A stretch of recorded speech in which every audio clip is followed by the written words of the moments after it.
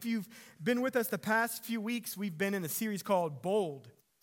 We're looking at what it means to be bold in our faith. And we've been talking about the fact that God has called us to live boldly, to live bold lives, because following Jesus was never meant to be safe. And so we've been talking about what does it look like to have bold faith. And a few weeks ago, we talked about Peter and how Jesus called Peter to step out and follow him on the water in the Sea of Galilee. And last week, we talked about what it looks like to have bold prayers. And we looked at Peter and John as they were arrested for preaching the gospel and how they prayed the prayer, God, make me bold. As we talked last week, we challenged each of us to write out our bold prayer and to pray it every day this week. But let's not stop praying bold prayers because that week is over. But this morning, we're going to continue to talk about what it means to be bold, and we're going to talk about what it looks like to live boldly in our actions. And we're going to look at a beautiful story in the Old Testament in Joshua chapter 2. So if you have your Bibles, let's turn there. And we're going to be in Joshua chapter 2. We're going to read the whole chapter, so we're going to need to fasten our seatbelts because we're going to cover a lot of ground. But as you turn to Joshua chapter 2, just a little backstory to bring us up to speed. The book of Joshua is about Joshua leading God's people into the promised land. And we see that if we go back to the book of Genesis, that God promised Abraham and Isaac and Jacob that he was going to give them a home. He was going to give them a land, a place to call their own. And so we catch up to the book of Joshua and we find out that Moses, the man that God used to bring Israel, his people, out of Egypt, has died. And that now God has called this man named Joshua to now lead the people of God into their future home, the place they're going to call home, the place where they're going to raise their families, the place where they're going to plant their gardens and build their homes. But so we find Joshua now having taken the reins, but he's afraid, he's worried, he's scared because this is a really tall task. Now, this isn't the first time that God's people were ready to go into the promised land, though. If you rewind about 40 years back before the book of Joshua takes place, we find that God was leading Moses and the people of Israel towards the promised land. And so Moses sends out 12 spies. And these 12 spies go and they scope out the land. But they came back with a really bad report. They said the people in the land of Canaan were big, they were scary, they were mean, and we don't have the boldness to go.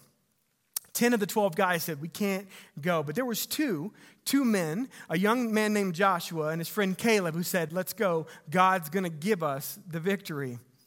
So because of that, Israel did not go in. They weren't allowed to move into the promised land yet. So now, fast forward 40 years.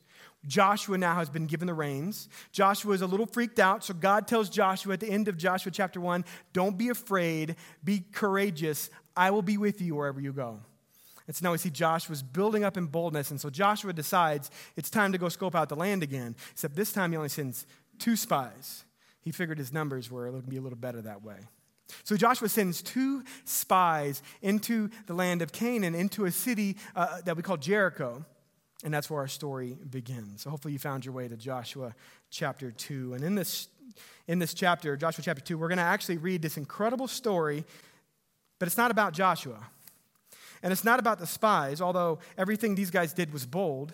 The story we're going to read is actually about a woman by the name of Rahab. And Rahab's amazing boldness in the risk she took for God turned out to change the landscape of Israel and to change the family of God forever. So look with me here in Joshua chapter 2. We normally put all the verses on the screens, but it's a really long chapter. So grab your Bibles if you have them. If you have your phone, pull out your Bible app. And if you're going to follow along on your app, it will be in the ESV. We're reading out of ESV today, so you guys can follow along with me. But we'll still throw a couple verses that we're going to highlight on the screen. So let's read about the boldness of Rahab. Look with me. Joshua chapter 2, we read this.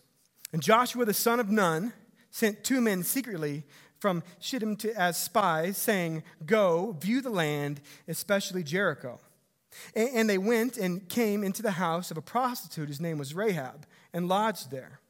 So we see that Joshua sends these spies out, and they go into the land. Now it's interesting to note where they go.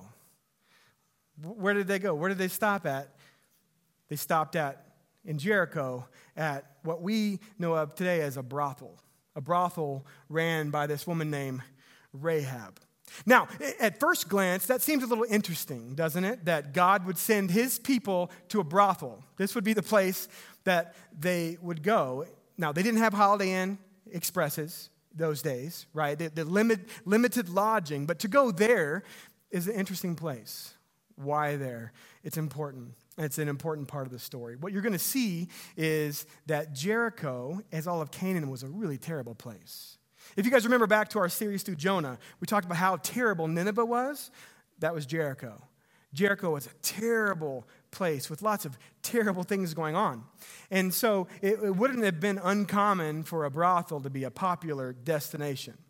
But if you are sending Israelite spies into the land of Canaan to be posed as Canaan travelers, a brothel would be a simple place that would make sense to go and to have some cover. And so we see the spies, they go into this brothel and they meet this woman named Rahab.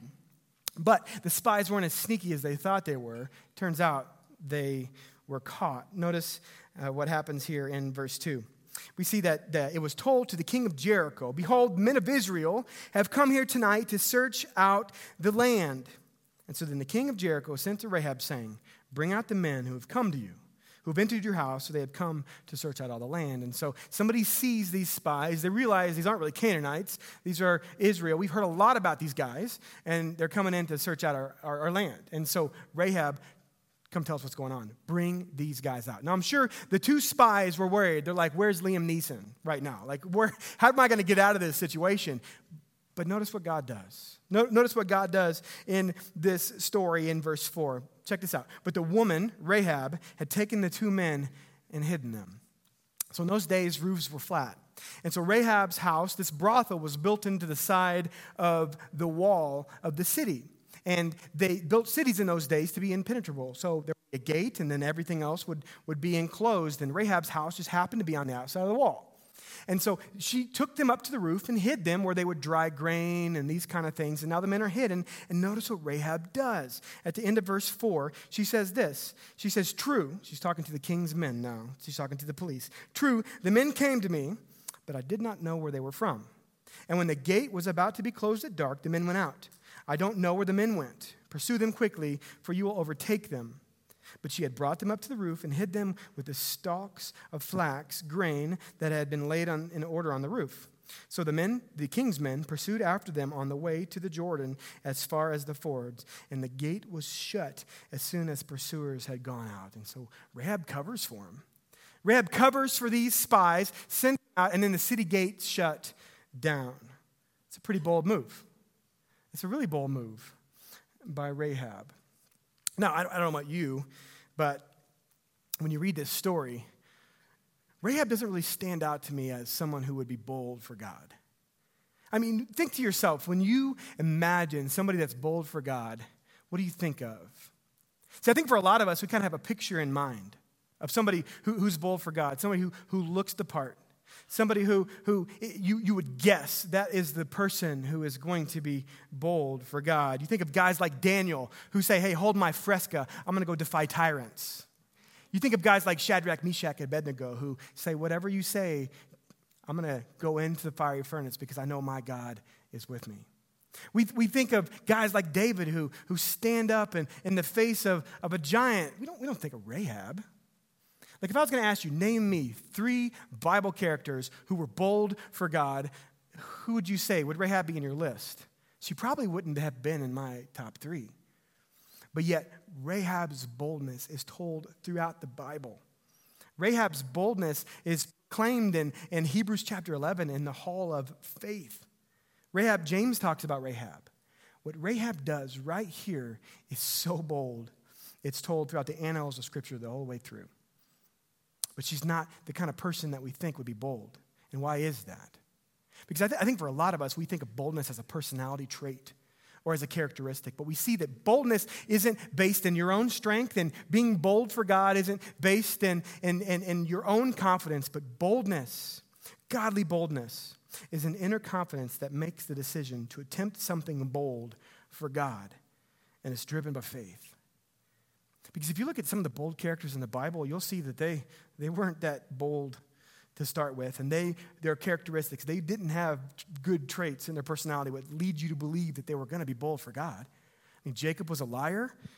Moses stuttered. Martha was a worrier. Gideon was afraid. But yet each of them did something bold for God. And I think God wants us to see something.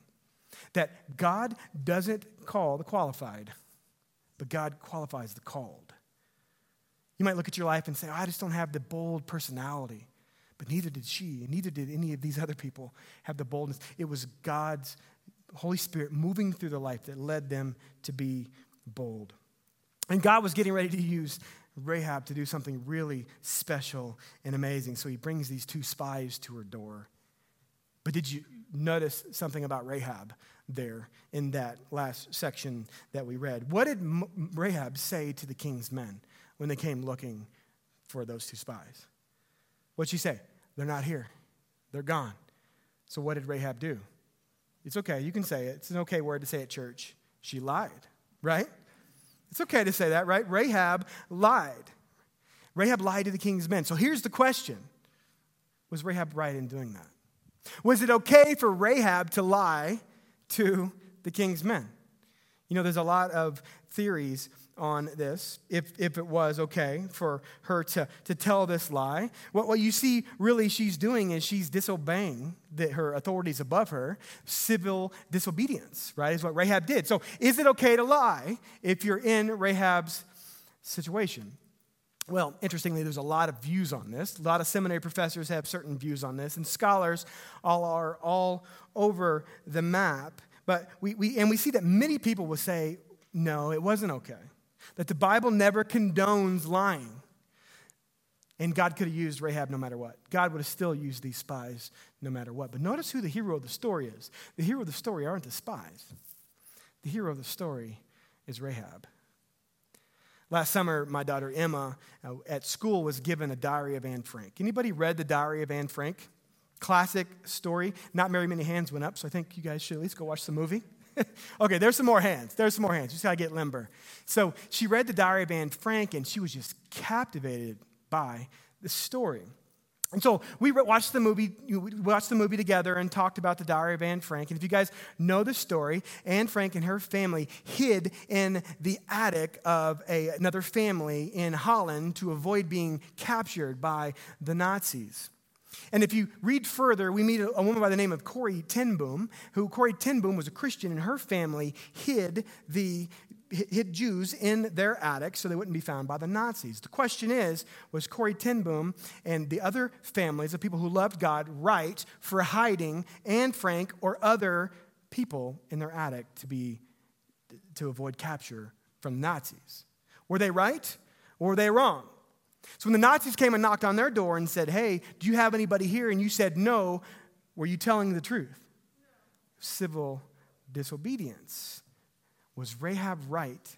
Was Corrie ten Boom right for not saying yes to the civil leaders? See, I think there is a reality here for us to explore where I don't think that they were wrong. See, here's the reality. Does the Bible tell us that we need to obey our civil and civic leaders? Yes. Does the Bible tell us that we need to honor and respect the people placed above us in leadership? Yes. Does the Bible tell us that we need to do our best to follow their leading? Yes.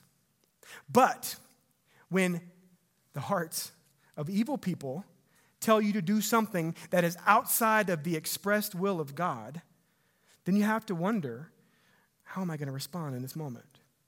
How am I going to respond in this situation? Because God's word is pretty clear that he calls us to love our neighbors. God calls us to protect the unborn.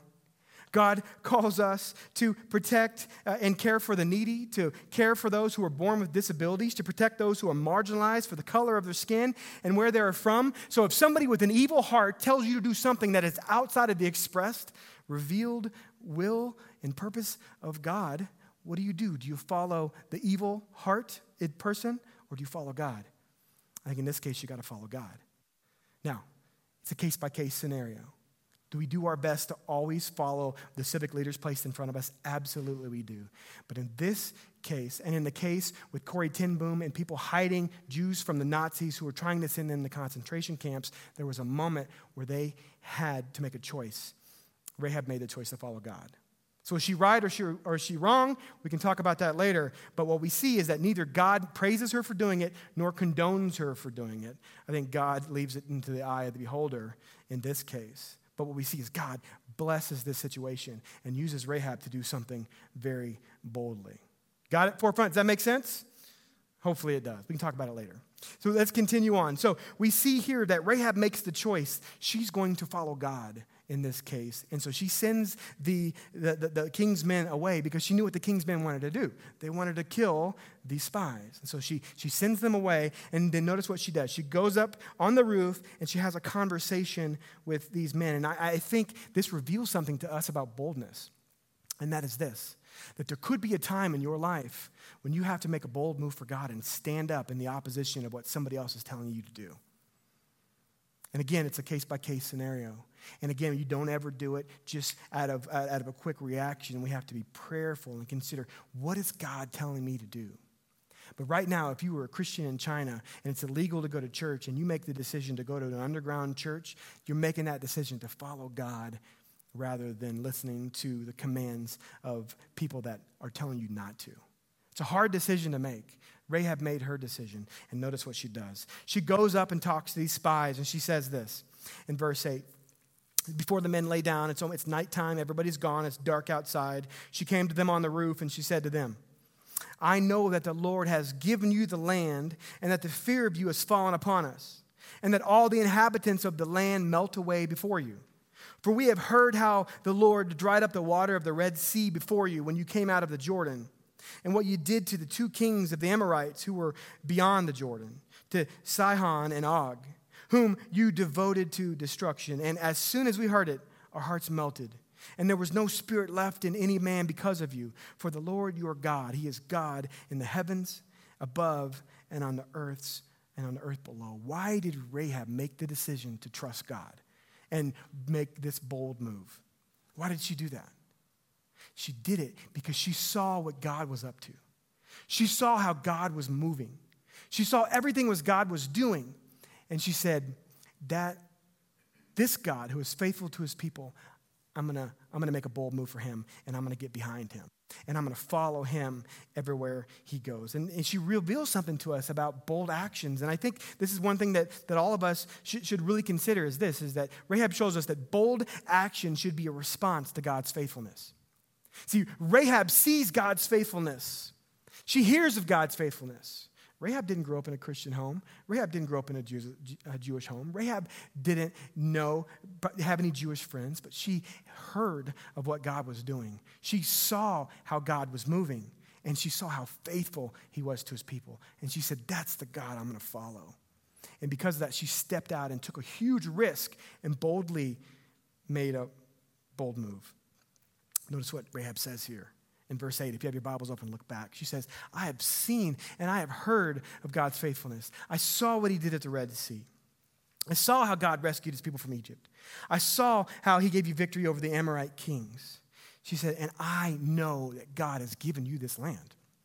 I know that God is in your midst. And I'm not going to try to get in the way and stop it, but I'm going to be a part of what God was doing. I want you to notice something about her attitude here. Rahab's attitude wasn't, oh no, God's coming, I'm going to run and hide in fear. That wasn't her attitude at all.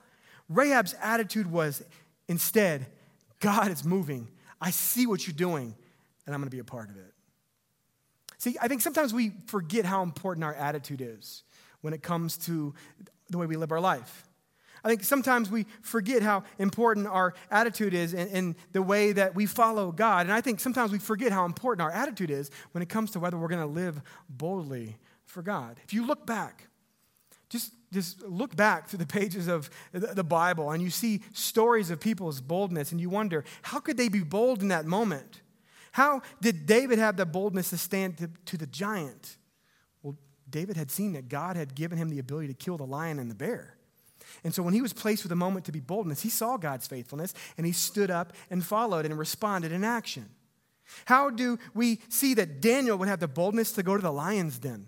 How could Daniel step into that and be confident? It's because he just saw Shadrach, Meshach, and Abednego make it out of the fiery furnace because Jesus was with them. See, when we see God's faithfulness move in our lives, when we see God's doing things in our lives, it should give us the boldness to step out and take a risk for God and to boldly act for God, to make a bold move for God. Let me ask you this. How many of you go to a new restaurant that you'll love, that was a great restaurant, and then after you go home, you decide to keep it a secret? You're not going to ever tell anybody else about how good that place was. Anybody do that? You're like, man, I went down to the Edgewater Public Market, and I had this great restaurant, went to Syrup for breakfast, and it was so good, but I don't want to tell anybody. I don't want anybody else to go. And some of you might actually do that because it's Denver. But most of us, when we go somewhere, what do? We're like, man, you've got to go check it out. That place was so good. Here's what I ordered. You need to get the exact same thing. It'll change your life, right? Like we tell our friends that. We like Instagram, hop on Insta. We're like, oh my gosh, Syrup was so amazed, right? We just send it out. We want everybody to know these places are so good. But yet when we see God do stuff in our life and God move in God's faithfulness, how quick are we to go and tell our friends about it? How quick are we to hop on Instagram and post about it? How quick are we to spread the word of how good God is and how faithful God is? See, Rahab shows us something, and that bold action is a response to God's faithfulness, and it starts with an attitude that says, I am going to live boldly for God because God has done so much for me, and he's been so faithful to me. Speaking about attitudes, I love what John Maxwell says. John Maxwell is a leader of leaders out there, and he's written so many great books. And he says this about attitude. He says, we choose what attitude we have right now, and it's a continuing choice. Like the attitude you have about God, the attitude you have about your faith, and the attitude you have about how bold you're going to be or how not bold you're going to be, it all comes down to a continuing choice. You have to make the choice right now to choose to have the right attitude. Zig Ziglar, who's got one of the coolest names in the history of the world, says this. He says, your attitude, not your aptitude, will change your what? Your altitude. So attitude is everything. And if you are going to name a son, name him Zig. It's just a cool Ziggy. It's just a cool name. Your attitude plays such an important role. And I would be willing to bet if you looked at all the stories of people that captivate you, garage startups, people that step out boldly and change the world, they are people who had an attitude and a willingness that said, I'm going to step out and I'm going to do something bold. And I may fail, but you know what? I'm going to be able to pick myself up on the other side. Attitude drives in so much. And I think the problem that a lot of us have, and I know that I've had many times, is that we let our attitude get shifted to the wrong direction. Let's be real for a moment. How many of you have had a bad attitude this week? Anybody just have, like, you nailed it, 100% good attitude, just smiles, rainbows, and lollipops all week long? I mean, doubt it, right? I think all of us probably got in traffic on I-25 or somewhere, right? You're like, where do people keep coming from? Like, this is Saturday morning. Can you guys just please stay at home and drink coffee? Like, I'm trying to go see the Aspens. Like, leave me alone. Seriously. Our attitudes so often drift the other way, and we end up looking down on ourselves and saying, God, why would you want to use me? God, I'm a mess. God, I don't have anything to bring. God, nobody wants to listen to me. God, nobody cares what I say. God, I don't have that ability. I don't have that power. And we end up getting defeated. And our attitude becomes glass half empty all the time. And we see opportunities to stand up and be bold, but we think that nobody cares and nobody wants to hear what we have to say. And we miss it. We miss the opportunities that God is putting right in front of us. Forefront, I want you to ask yourself a question. Where's your attitude at right now? What is your attitude? Is your attitude that you see the hope that Jesus offers? Do you have the attitude to realize that Jesus really is the only path to living a life of fullness and richness and deepness that no thing, food, experience, activity, or money can ever buy? Or is your attitude that you're really just not sure if Jesus is going to have your back? Is your attitude you really just aren't sure that you have enough worth or purpose or value for God to actually use you? See, I think for a lot of us, we lack boldness because we're not willing to step out of our comfort zone. But God is saying, look around you. Look what I'm doing. Look how the lives are being changed. Look how I'm moving. Believe it or not, you are of infinite value and infinite worth. And I want to use you to change somebody else's attitude too. So what attitude do you want to have?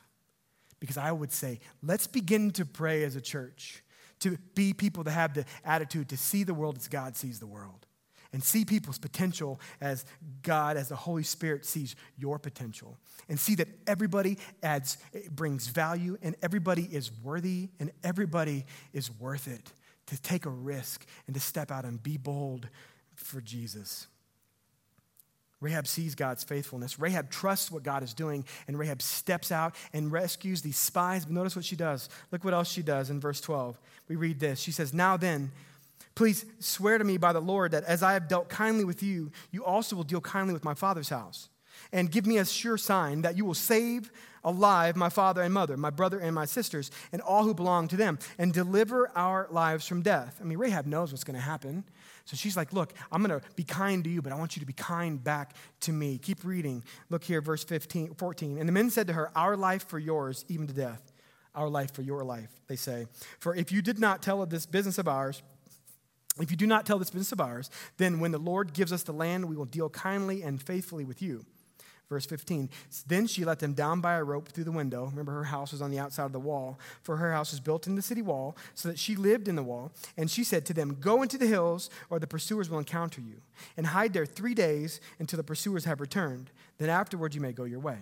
So she's even telling them where to go and where to hide and how to get out of the city.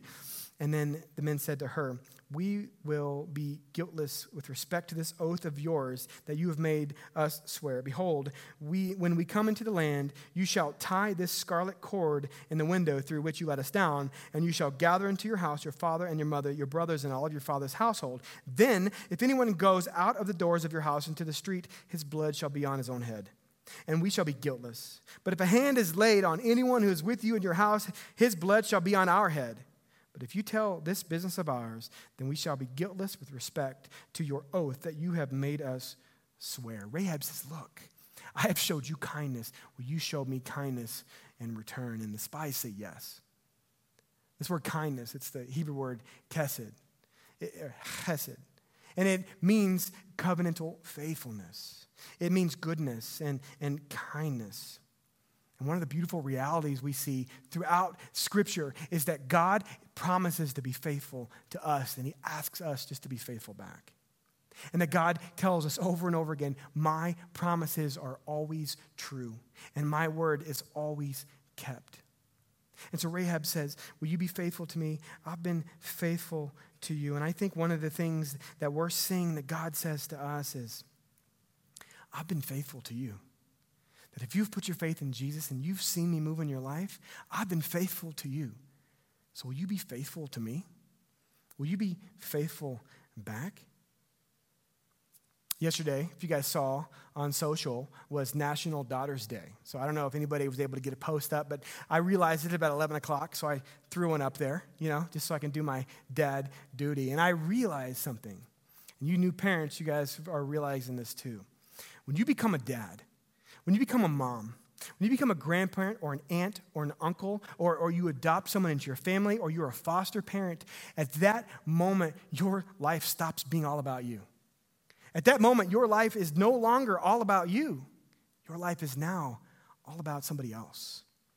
And I think the Bible is teaching us, and God is teaching us, that there's a principle for us to take home, and that is this, that when you are welcomed into the family of God, your life stops being all about you. And your life now becomes about helping others experience the goodness and the grace and the richness and the fullness that only Jesus can offer. And that God has called us to be kingdom men and women who are living to bring others into the kingdom of God. And so our life isn't just about us anymore. Our life is about helping others see the faithfulness of God. And so when we see God move in our lives and become faithful, it's our response to live boldly and take risks for him so that other people can taste and see that the Lord is good. Amen? Amen? God has blessed us more abundantly than we could ever ask or think, and that God wants to use us to help others see how much he's blessed them. So I think one of the things for us to consider as we think about boldness, as we've talked about, how do we have bold faith? How do we have bold prayers? How do we have bold action? Next week we're going to talk about how do we live with a bold purpose. It's this. The difference between someone who lives boldly for God and someone who doesn't is willingness. Willingness is the mark. It's not a personality trait. It's not inner strength. It's not past experience. Yes, we look and see God's faithfulness, but it is willingness. So are you willing? Are you willing to take a step out and risk it for God? Are you willing to talk to your neighbor about Jesus? Are you willing to stand up for that coworker who's being downcast at work? Are you willing to speak and invite someone you've never met to church? Are you willing to take a risk? Because Rahab was. But are you? So we see that the bold action is a response to God's faithfulness. But I want to point one more thing out to you, and then we'll close. And that is that bold action reveals a heart that trusts in God's promises. That bold action is revealing your heart. That the actions we do are revealing what is going on in here, what's going on inside of us. And it reveals God's promises. Remember, the spies told Rahab, look, you're faithful to me, we're going to be faithful to you. Hang this scarlet cord from your window, and we will come and rescue you. And notice what happens next. Verse 21, and she said, according to your word, so be it. And then she sent them away, and they departed. And what did she do? She tied the scarlet cord in the window. And they departed, verse 22, they went into the hills, remained there 3 days until the pursuers returned. And the pursuers searched all along the way and found nothing. Then the two men returned. They came down from the hills and passed over and came to Joshua the son of Nun. And they told Joshua what had happened. And Joshua said, truly, the Lord has given us the land into our hands, and also all the inhabitants of the land melt away because of us. Now, what happens? Well, fast forward to Joshua chapter 6. And we see that Israel, in a very unconventional way, goes to Jericho. They walk around the city one time per day. The army does, blowing the trumpets, and then they go home. They do that for 6 days. And on the seventh day, they walk around the city 7 times. And when the priests blow their trumpets, the walls of the city come down, and Israel goes in to take the victory. But, check this out. This is so good. Joshua 6:23. So the young men who had been spies went in and brought out Rahab and her father and mother and brothers and all who belonged to her. And they brought all her relatives and put them outside the camp of Israel. God kept his promise. And Rahab and her family was rescued and was saved. So there's something really interesting about this story. There's something really interesting about what we see about Rahab here. And it's this, that Rahab is not the kind of person that we would immediately expect God to use in her story. Rahab is the kind of person that we would write off, let's be honest. Rahab's the kind of person that the Jewish culture would have written off. Rahab's the kind of person that American culture is going to write off. But yet God used Rahab and the mess that she was to pave a way for Israel to move into the promised land. And it reveals something to us that God used Rahab to advance his mission across the timeline of history. And what is God showing us here is that God loves to use unlikely people. And God loves to use broken people. And God loves to use messy people. And it's not just Rahab, it's you and me. See, God wants us to see that no one is too far away or too far gone from the grace of God. See, you might be here today and you might say, my sin is just too great. My mistakes are too bad. My reputation is too gone. God can't use me. I am just too much of a mess. I have made too many mistakes. My reputation, all of it, it's worthless. What can I bring? Why be bold? I'm just going to shrink away and hide in fear. But I think God wants us to see is when you look through story after story of the Bible, Jesus spent time with people that culture was going to write off. And he did it to show us that God wants to use unlikely people to advance his mission and to change the world. See, the enemy wants us to believe that our background, our history, our mistakes are going to keep us away from God's purposes. But God and Jesus are telling us over and over again, that's not the case. Stop falling for that lie. But trust me, see my faithfulness, and trust my promises, and you're going to see me move in an amazing way. You ever wonder what happened to Rahab? Well, it's pretty interesting. I told you earlier that Rahab's listed in Hebrews 11 with guys like Abraham and Moses, right? People that did amazing things. People like David.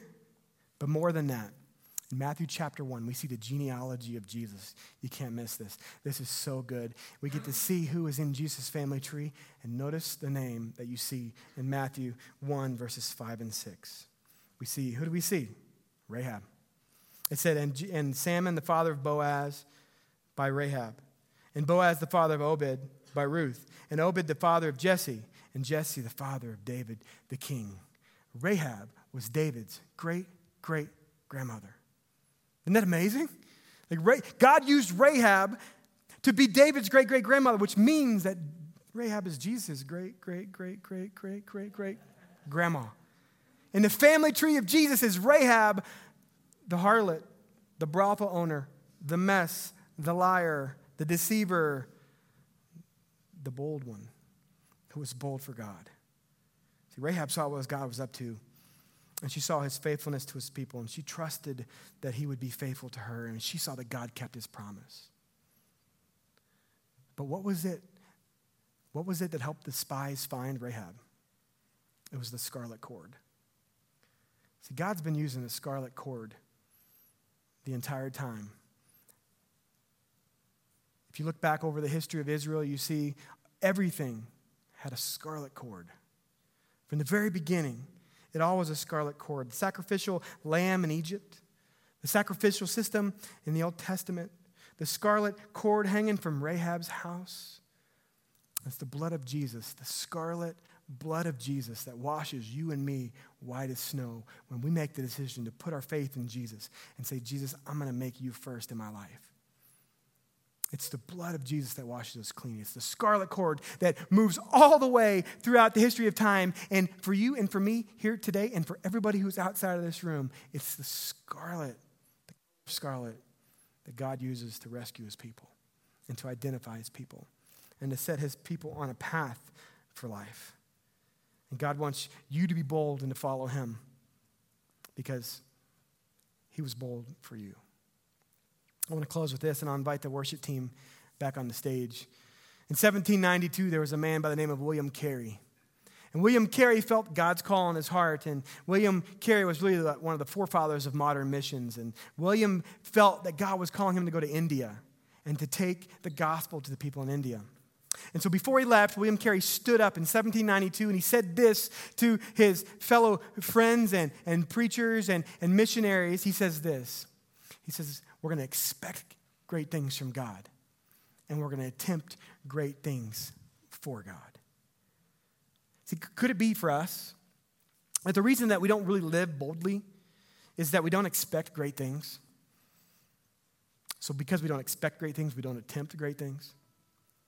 Because we're worried that we can't do it, that we're not going to be good enough, that we're going to get told no, that something bad's going to happen. So we don't expect great things. We expect bad things. So therefore, we don't attempt great things. God wants us to expect great things. He wants us to pay attention because all around us are examples of God moving. All through this book are examples of God moving in God's faithfulness. And God wants you to learn to trust in his promises. And as we do, we begin to realize that God is always there for us. So I've got a challenge for you this week as we close. This week, as you go throughout your week, here's what I want you to look for. I want you to look for opportunities where, because of God's faithfulness, he is opening up a door for you to do something bold.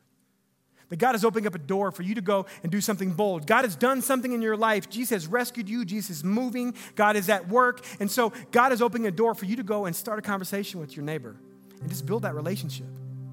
Or that God is moving and create an opportunity for you to step up at work and stand up for someone who is being put down. There's opportunities all around us. And God wants to use you to be bold in each of those. But I have a second challenge for you this week. You know, here at Forefront, we believe that our mission is to lead people to experience new life in Jesus. And that's for all of us. And one of the ways that we do that is God shapes us as we know him, as we grow in our faith, and as we serve one another, and as we go. There's opportunities right now, as Sam and Brian just came up and told you, here at Forefront, where we need each of us to play our part. Because God does something really special when we begin serving each other. When we step out and begin serving one another, it's not just for me, it's for you. Because God is shaping us and molding us and forming us to be more and more like Jesus. How do we grow in our faith? Part of it is stepping out, taking a risk, and giving up our time and our talent and our treasure. So over this next month, we're going to spotlight a ministry every Sunday. And here's what I want to ask of you.